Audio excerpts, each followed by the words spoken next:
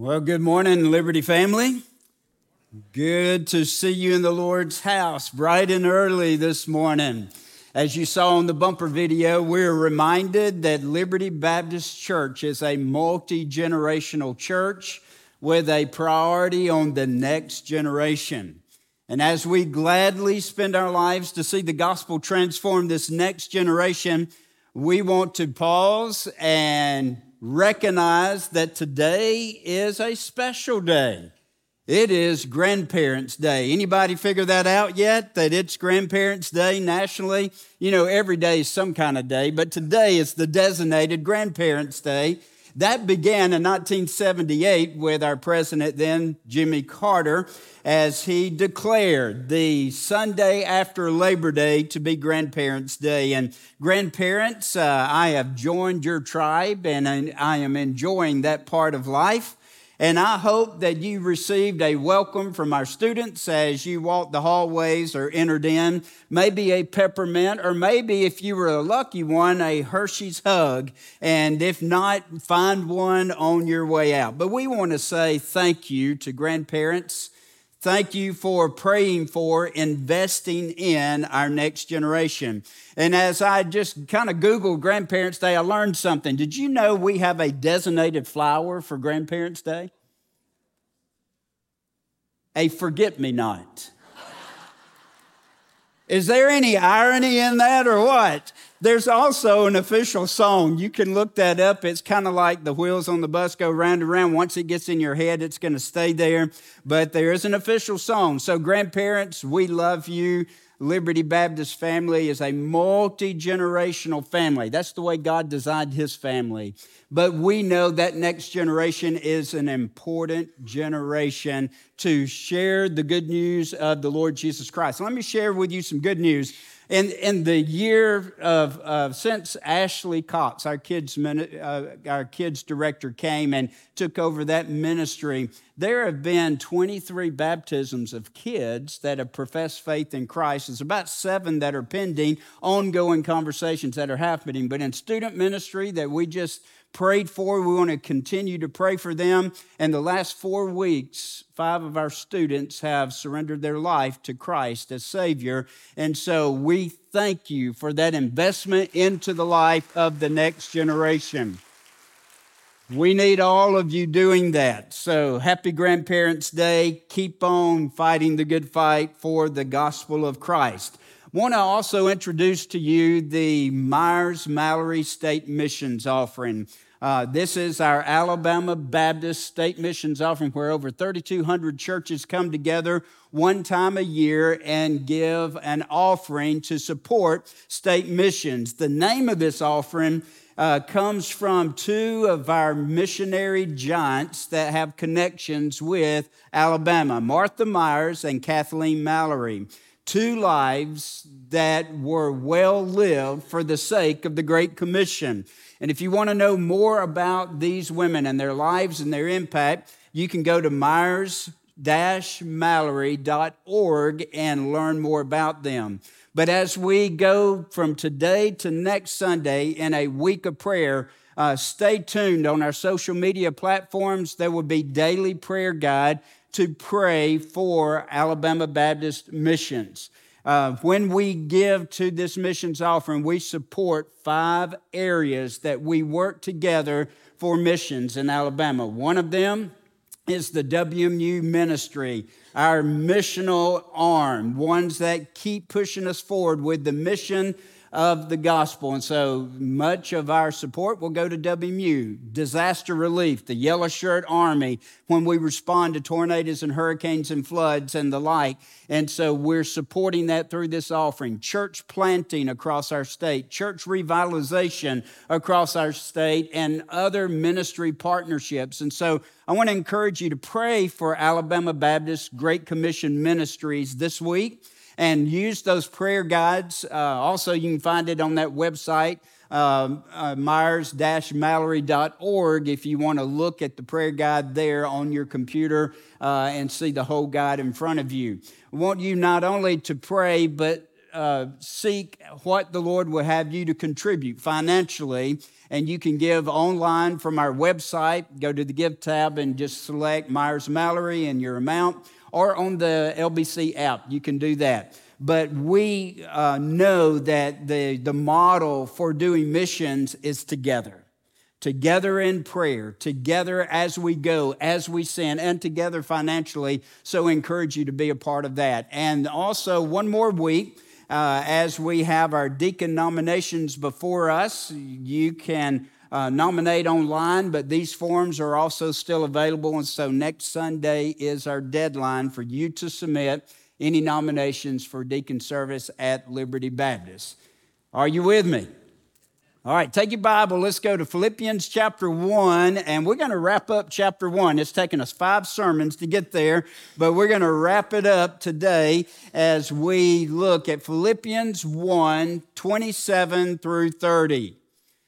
As we jump into Philippians, remember a theme that is just resounding throughout the letter is one of joy and one of being in Christ. So we're together in Christ, together with joy. Paul in chapter 1 has offered a greeting. He's from his heart expressed a great gratitude toward these believers that are near and dear to his heart, that he was able to meet on his second missionary journey as he preached the gospel and the church was birthed there in Philippi. And then he offered a prayer to them that their love would grow still more and more in Christ. And then he went into just a narrative of reporting on his current status, of updating them on how he was doing in Rome. He's a prisoner. He's under house arrest. But he said, I can still rejoice because every guard that I'm chained to is hearing the gospel. And because the gospel is advancing within the imperial guard, I rejoice. And even though I have critics, they're not my competitors if they're preaching the true gospel of Christ. They may criticize me, but if they're preaching Jesus, I can rejoice. And now in verse 27, there's a transition that takes place. Verse 27 is a theme or thesis statement that follows the rest of the chapters, and you're going to recognize it because it's one of the more familiar ones. So Philippians chapter 1, and we'll read beginning verse 27, and I want to invite you to stand in honor of the reading of God's word. As you do, I want to welcome those that are here with us in the East venue and welcome those that are worshiping with us online. Look at verse 27, Philippians 1.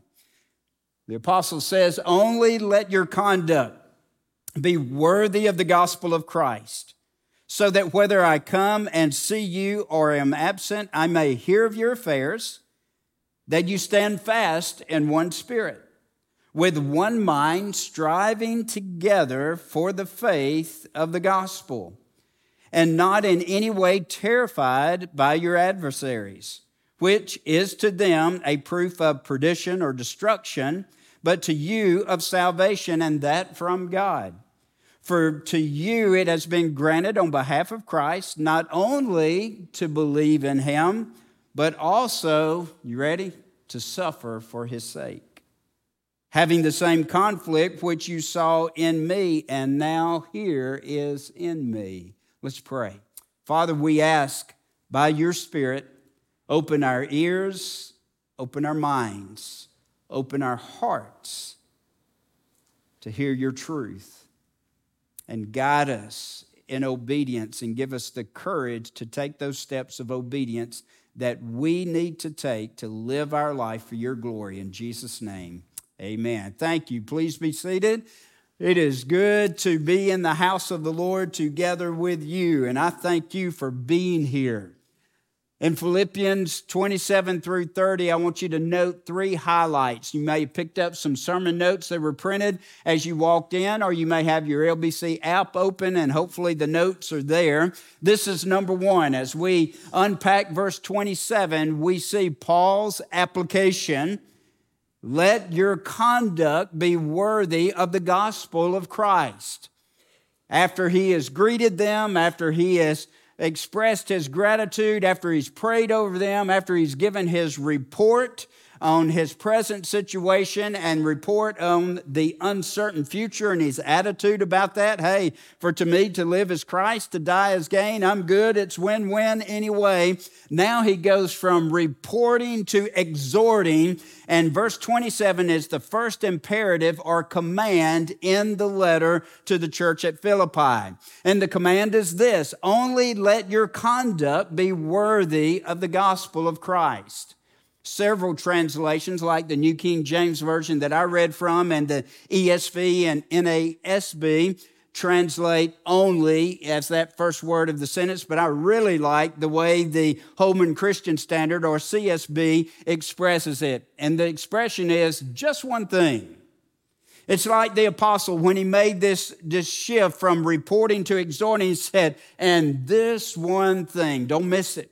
This one thing, as citizens in heaven, live your life worthy of the gospel. Listen to the different translations of this one command. New King James, let your conduct be worthy of the gospel of Christ. ESV says, only let your manner of life be worthy of the gospel of Christ. The CSB says just one thing. As citizens of heaven, that's going to make sense in a moment, live your life worthy of the gospel. The main verb, and it's interesting, in the Greek, verse 27 through 30 is one long sentence. Now, it is a convoluted sentence, but it is one sentence. The main verb, politeuomai, is presented, and there's a root word in politeuomai, compound word, and the root word is polis, and it's translated city. In earlier times, this word polis referred to the city-states to which inhabitants gave their allegiance. The verb carries the idea, the basic idea of being a citizen of a kingdom. It implies being a good citizen. Hang on to that. The Apostle Paul's writing back to the believers, the saints that are in Philippi. Philippi was a Roman colony.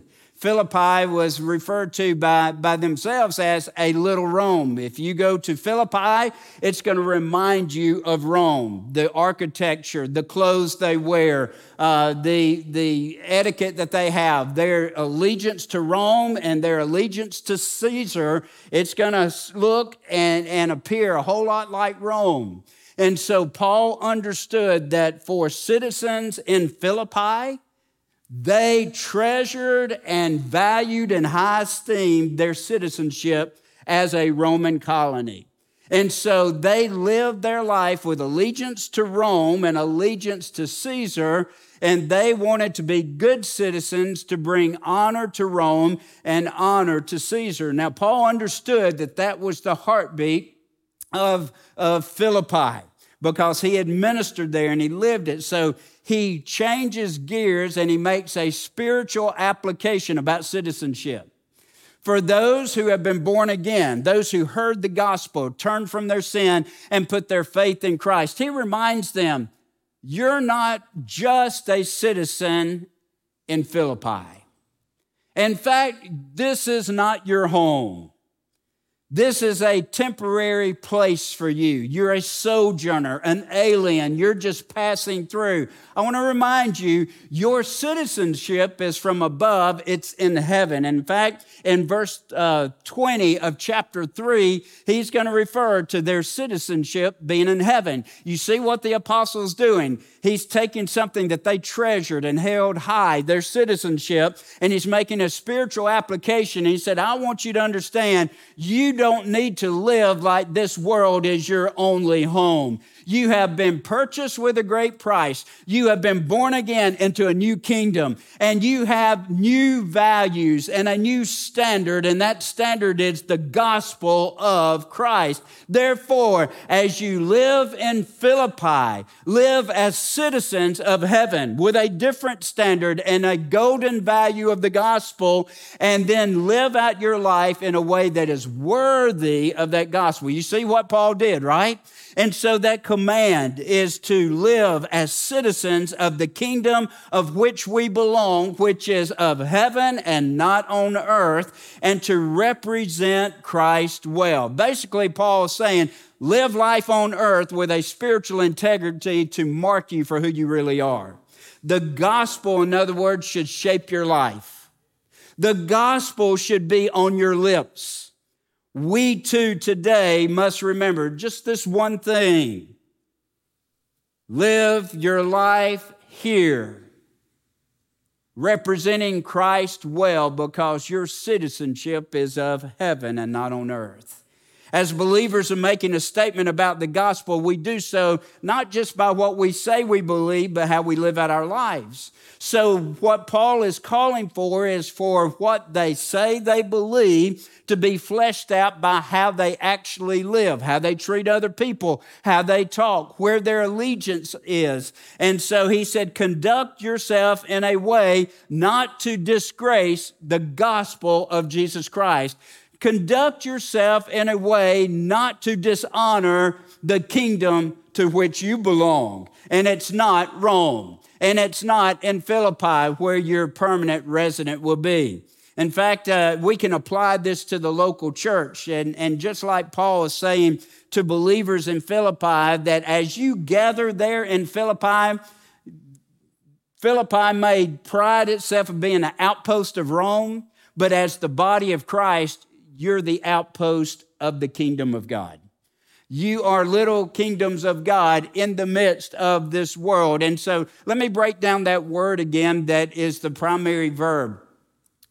Politeuomai. It's present tense. So when Paul called them to live out their life, he called them to do it and keep on doing it. Present tense, ongoing action, to live every moment of every day as prescribed by God's word. That's how we get our standard for living. It is plural. Not just pastors and deacons or spiritual leaders need to do this, but every single believer is called to do this. Live your life to represent Christ well in the world in which we live. And it is an imperative in the Greek, which means it's a command. So as we study God's word, we look for commands to obey. This is one of those commands to obey. As citizens of heaven, of which you are, live your life here on earth worthy of the gospel of Christ. Obeying the word of God is a way that we would put that. Following the character of Christ, that your life is growing up to look more like Jesus, hopefully every day. And we are called to be holy as he is holy. So Paul calls us to live as citizens of heaven while we're here on earth. In other words, we are under obligation to live in a way that is consistent with the Word of God. Said that about 3 times. Have you got it? That's our standard. Likewise, we're always being tempted, like these believers were tempted, to pull back from our profession of faith in Christ. We have some enemies. The pagan world around us is against the gospel advancement. The flesh within us is enticed by evil desires and the temptation of sin, and we have to battle that. And in order to live in a way that represents Christ well, we say no to sin, no to the flesh way, and yes to God's word and truth. But we also have an enemy that's against us. And he's opposing. So anytime we surrender our life to Christ, when we're born again and we're on mission with him, living for the sake of the gospel, there will be tension and there will be opposition. And the temptation would be, just pull back, don't make any ripples in the water. I'm just going to live my life and go along to get along. Got my ticket to heaven, I'm good. That is not the life that God has called us to live. He's called us to surrender our life and be born again, and we become new creations in Christ. Now he said, not only have I given you the grace to believe, but I've given you the power to be on mission with me. And Paul is challenging these believers who are feeling that oppression. You see, their life could be taken if they expressed allegiance to King Jesus rather than Caesar. Their culture was anti-Christian. Sound familiar? And Paul is saying, hey, you're citizens of another kingdom, and one day you will be in that kingdom. One day the gospel will be fully vindicated. Your faith will be vindicated. But until then, buckle your seatbelt, hang on, live worthy of the gospel. Don't fall back from that. In other words, live with integrity. In fact, this is a phrase that Paul used many times. Ephesians 4:1, he said, walk in a manner worthy of the calling with which you've been called. Colossians chapter 1 and verse 10, he said, walk in a manner worthy of the Lord, to please him in all respects, bearing fruit in every good work and increasing in knowledge.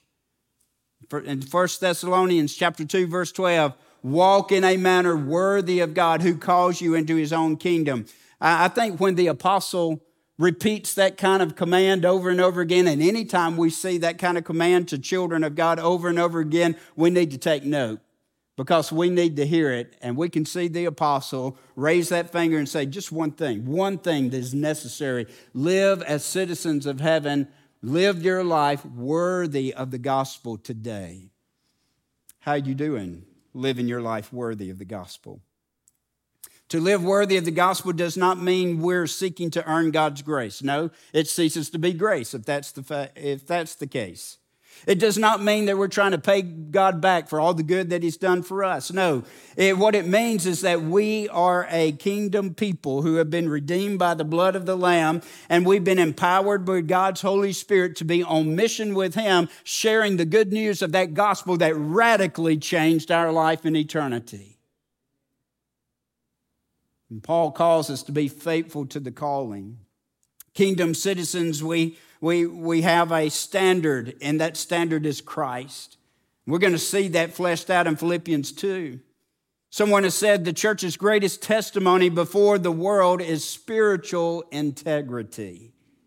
In other words, that our lives support what our lips profess. Spiritual integrity. We live according to the standards that God's word gives. And anytime we live below the moral standards of God's word, anytime that we do not fear the Lord and reverence him like we're called to do in Scripture as kingdom people, then we compromise biblical truth and we hinder the gospel impact in the world around us. And that's why Paul is saying, don't fall back. God's up to a good work. It's hard. You're being opposed. I understand, but don't do it. Jesus is worth it. The gospel is worth it. People are lost and dying and going to hell. They're worth it. Keep on keeping on by God's grace and power. Paul's application of the gospel for the saints in Philippi was a command for them to live your life worthy of the gospel. In other words, behave as a follower. One of my mom's favorite phrases, I used it this morning. One of my mom's favorite phrases was growing up, are you behaving? Well, I knew what she meant. She didn't use it on me. It was people around me that she asked that question, are you behaving? That's what Paul's doing. Just this one thing. Don't fall back from living your life worthy of the gospel.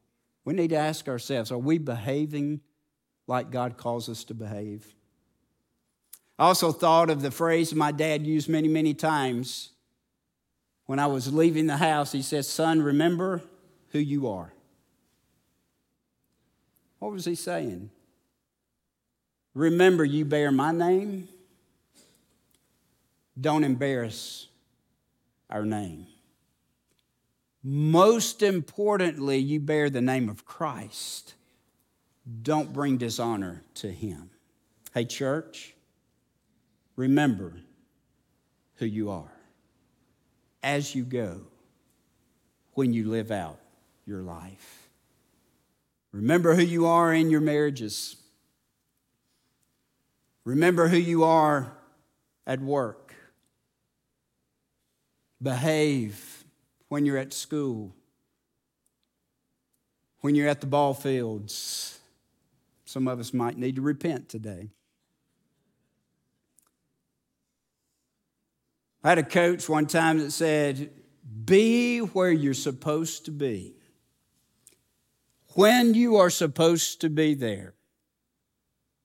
Doing what you're supposed to do the way you're supposed to do it.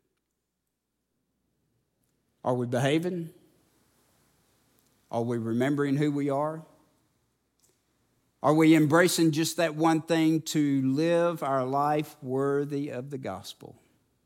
How we loving others, how we serving others, how we speaking to or about others, how we standing for Christ. Someone once wrote, and it's anonymous as far as I know, says, you are writing a gospel, a chapter each day, by the deeds that you do and the words that you say. Men read what you write, whether faithful or true, just what is the gospel according to you. Just this one thing. Live your life worthy of the gospel of Christ. Number 2 on your notes, Paul's aspiration. You stand together, not being frightened by your opponents. What did Paul desire for these believers? Well, that they live their life worthy of the gospel. But how do we do that? So he gave them some practical ways of what he really meant by how you live your life worthy of the gospel. By standing firm in the one Spirit as they contend together side by side as one person for the faith of the gospel. That's what Paul fleshed out for them. So his call really is a call for them to be unified in Christ and unified in the mission of the gospel.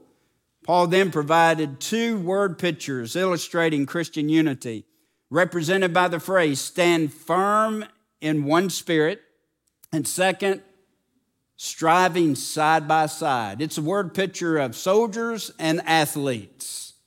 Soldiers fighting for the gospel, and athletes contending together as they advance the gospel. As soldiers, the metaphor stand is taken from the Greek word steko, and it means to stand firm and hold your ground. So it just paints the picture of a soldier on the battlefront. Remember, Roman soldiers often fought hand-to-hand combat. And a lot of times in hand-to-hand combat, they made a line. They even locked in their shields together in front of them, made a wall, and their shoes had spikes on them. We think about cleats these days. And the spikes was to help them dig in so that they would not give ground. And so Paul is saying, I want you to stand firm. I want you to dig in. I don't want you to move. I don't want you to give an inch. I know you're under pressure. I know you're being intimidated. I know they're threatening to lock you up. They're threatening to beat you. They're threatening to kill you. But stand your ground because Jesus is worth it, and the gospel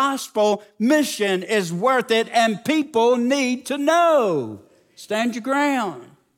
We live in a world that is intimidating to us about our gospel mission. We live in a world where in corporate life it makes it hard to speak of your religious life. In our public schools, it is harder to stand up for Christ. Not impossible, but harder. And so we have the world around us that is oppressing, but the encouragement to us as the people of God, as we go throughout the different roles and venues of our life, as we go, stand firm in one Spirit. There's a lot of commentary, information about one Spirit. What does that mean? I believe that is in Christ, in the Holy Spirit of God at work in the believers. And so we stand firm, not in our own strength, but in the power of His might. He has given us the ability to stand together and stand firm. Remember, the believers in Philippi were being attacked. And if they did not declare Caesar as Lord, there was punishment. And that's what they were facing. And Paul says, hey, I've been there. I've done that. I experienced the beating. I was arrested there.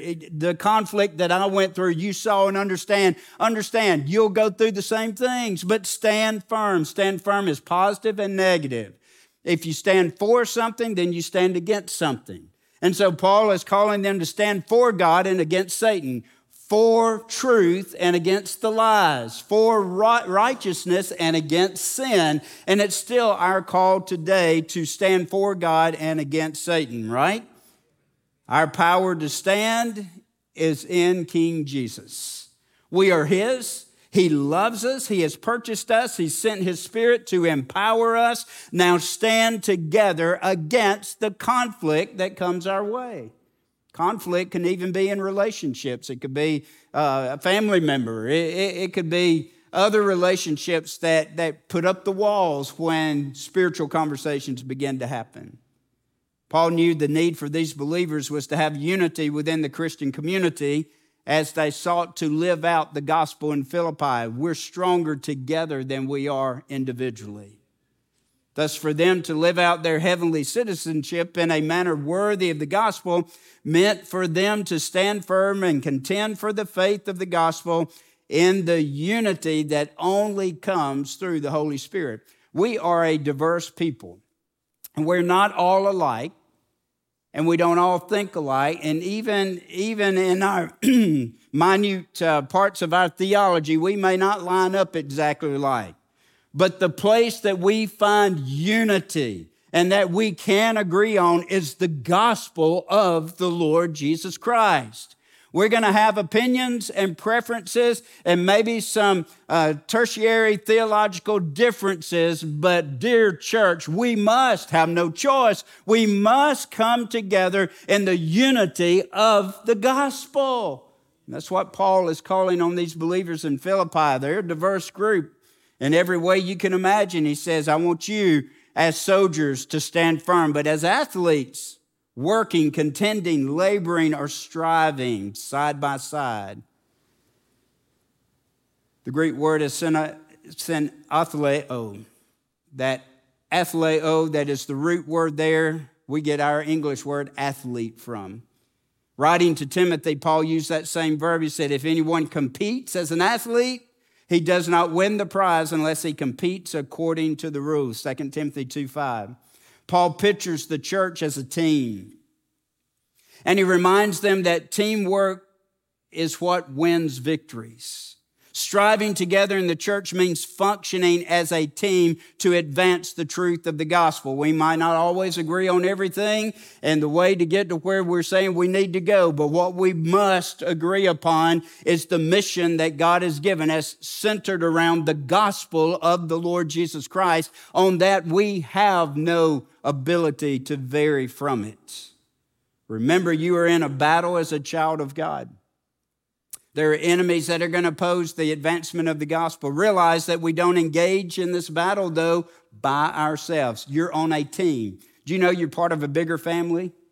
When you're born again, you're born by one Spirit into one body, the body of Christ. It has many members, but it's one body.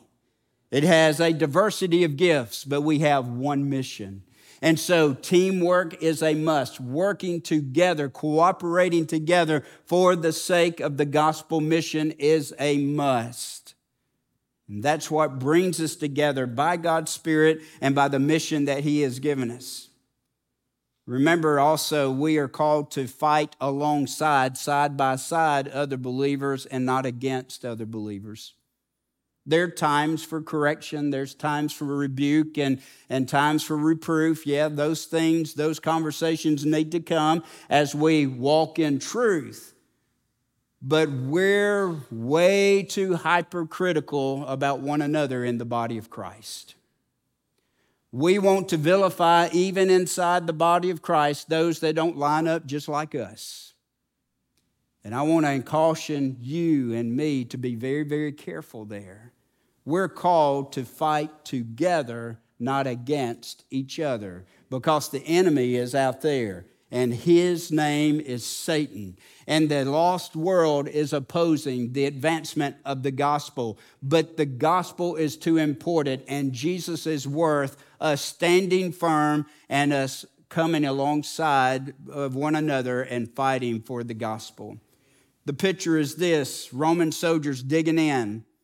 You might like this, like linemen on a football team, relying on their teammates to the right, to the left, in order to stand against the enemy.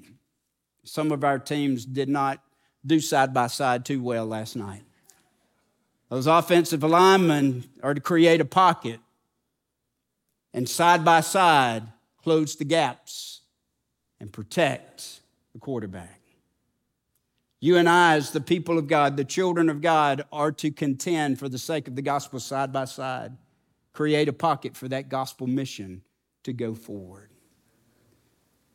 And the enemy wins every time we start battling each other rather than focusing on the enemy that is real. For a positive mark, he says you are to battle for the faith that comes from the gospel. Just as Paul made it his ambition to advance the gospel in spite of opposition, he said, hey, you've seen me, you've heard my report, now you are to stand firm and strive side by side for the sake of the gospel. Negatively, he says, and don't be frightened in any way by your opponents in verse 28. Paul uses that term that appears only here in the New Testament, and it paints the picture of a horse that is startled in warfare. Have you ever seen a startled horse? Skittish horse? Paul says, don't be startled by your opponents, by opposition. Expect it. They oppose Christ. They're going to oppose you. They opposed me in Philippi. They're going to oppose you. They arrested me. They beat me. They might arrest and beat you. Had he not appealed to Caesar, he'd still be there probably or dead. Effective ministry doesn't mean ministry that is devoid of conflict. Paul says that many had opposed him. And we too will have opposition if we are on mission with Christ. Verse 28 is kind of interesting, the second part of it. He said, this is a sign of destruction for them, but for your deliverance. I think this is a reference to future, reference to what is coming, that as you stand firm, as you strive side by side for the sake of the gospel, you can expect opposition, but understand that opposition only reveals that you're of another kingdom. And there's coming a day that your salvation will be vindicated for your salvation. But it's also, as we present the gospel and share the gospel truth and live it out, it is a reminder to unbelievers that their end is not well.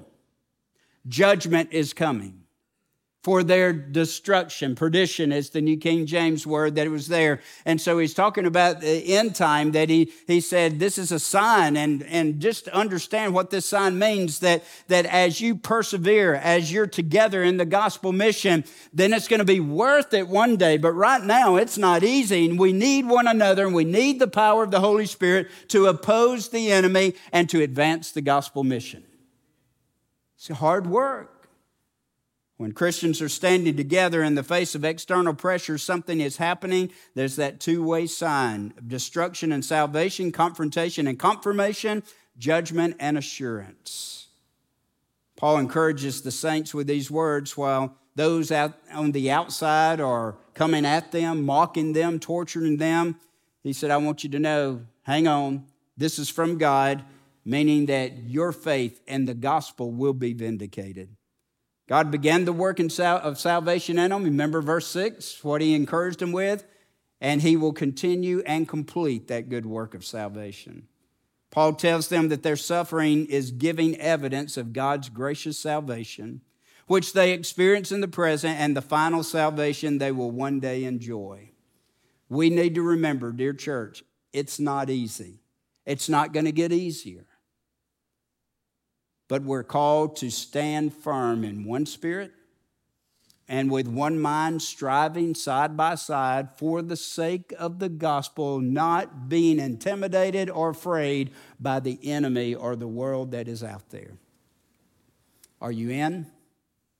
What's your level of commitment? Are you affiliated just because you're wanting to be religious? Are you committed to the point of it being comfortable, where most Baptists line up, by the way? Or are you all in, no matter how hard it is? You know what Paul's calling us to be? All in. This one thing. As citizens of heaven, today, live your life worthy of the gospel of Christ. Number 3 on your notes, and we'll close. Paul's affirmation, it has been granted to you to both believe in him and to suffer for him. He just said that. It has been granted unto you not only to believe, but to suffer. Do you like that verse? I don't. But here's what Paul's saying. It's real. Not only has God given you the grace to believe and be his child, but he's given you the grace to suffer for his glory. And here's the promise.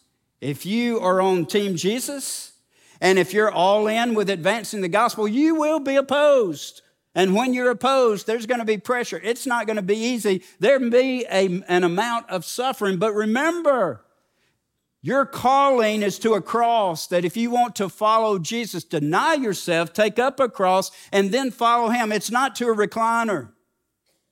It's not to a cushioned chair. It's not to a big flat screen TV. It's not to a plush golf course. On and on we can go. Our calling is to surrender and sacrifice and serve selflessly for the sake of Christ. That's easy preaching, hard living.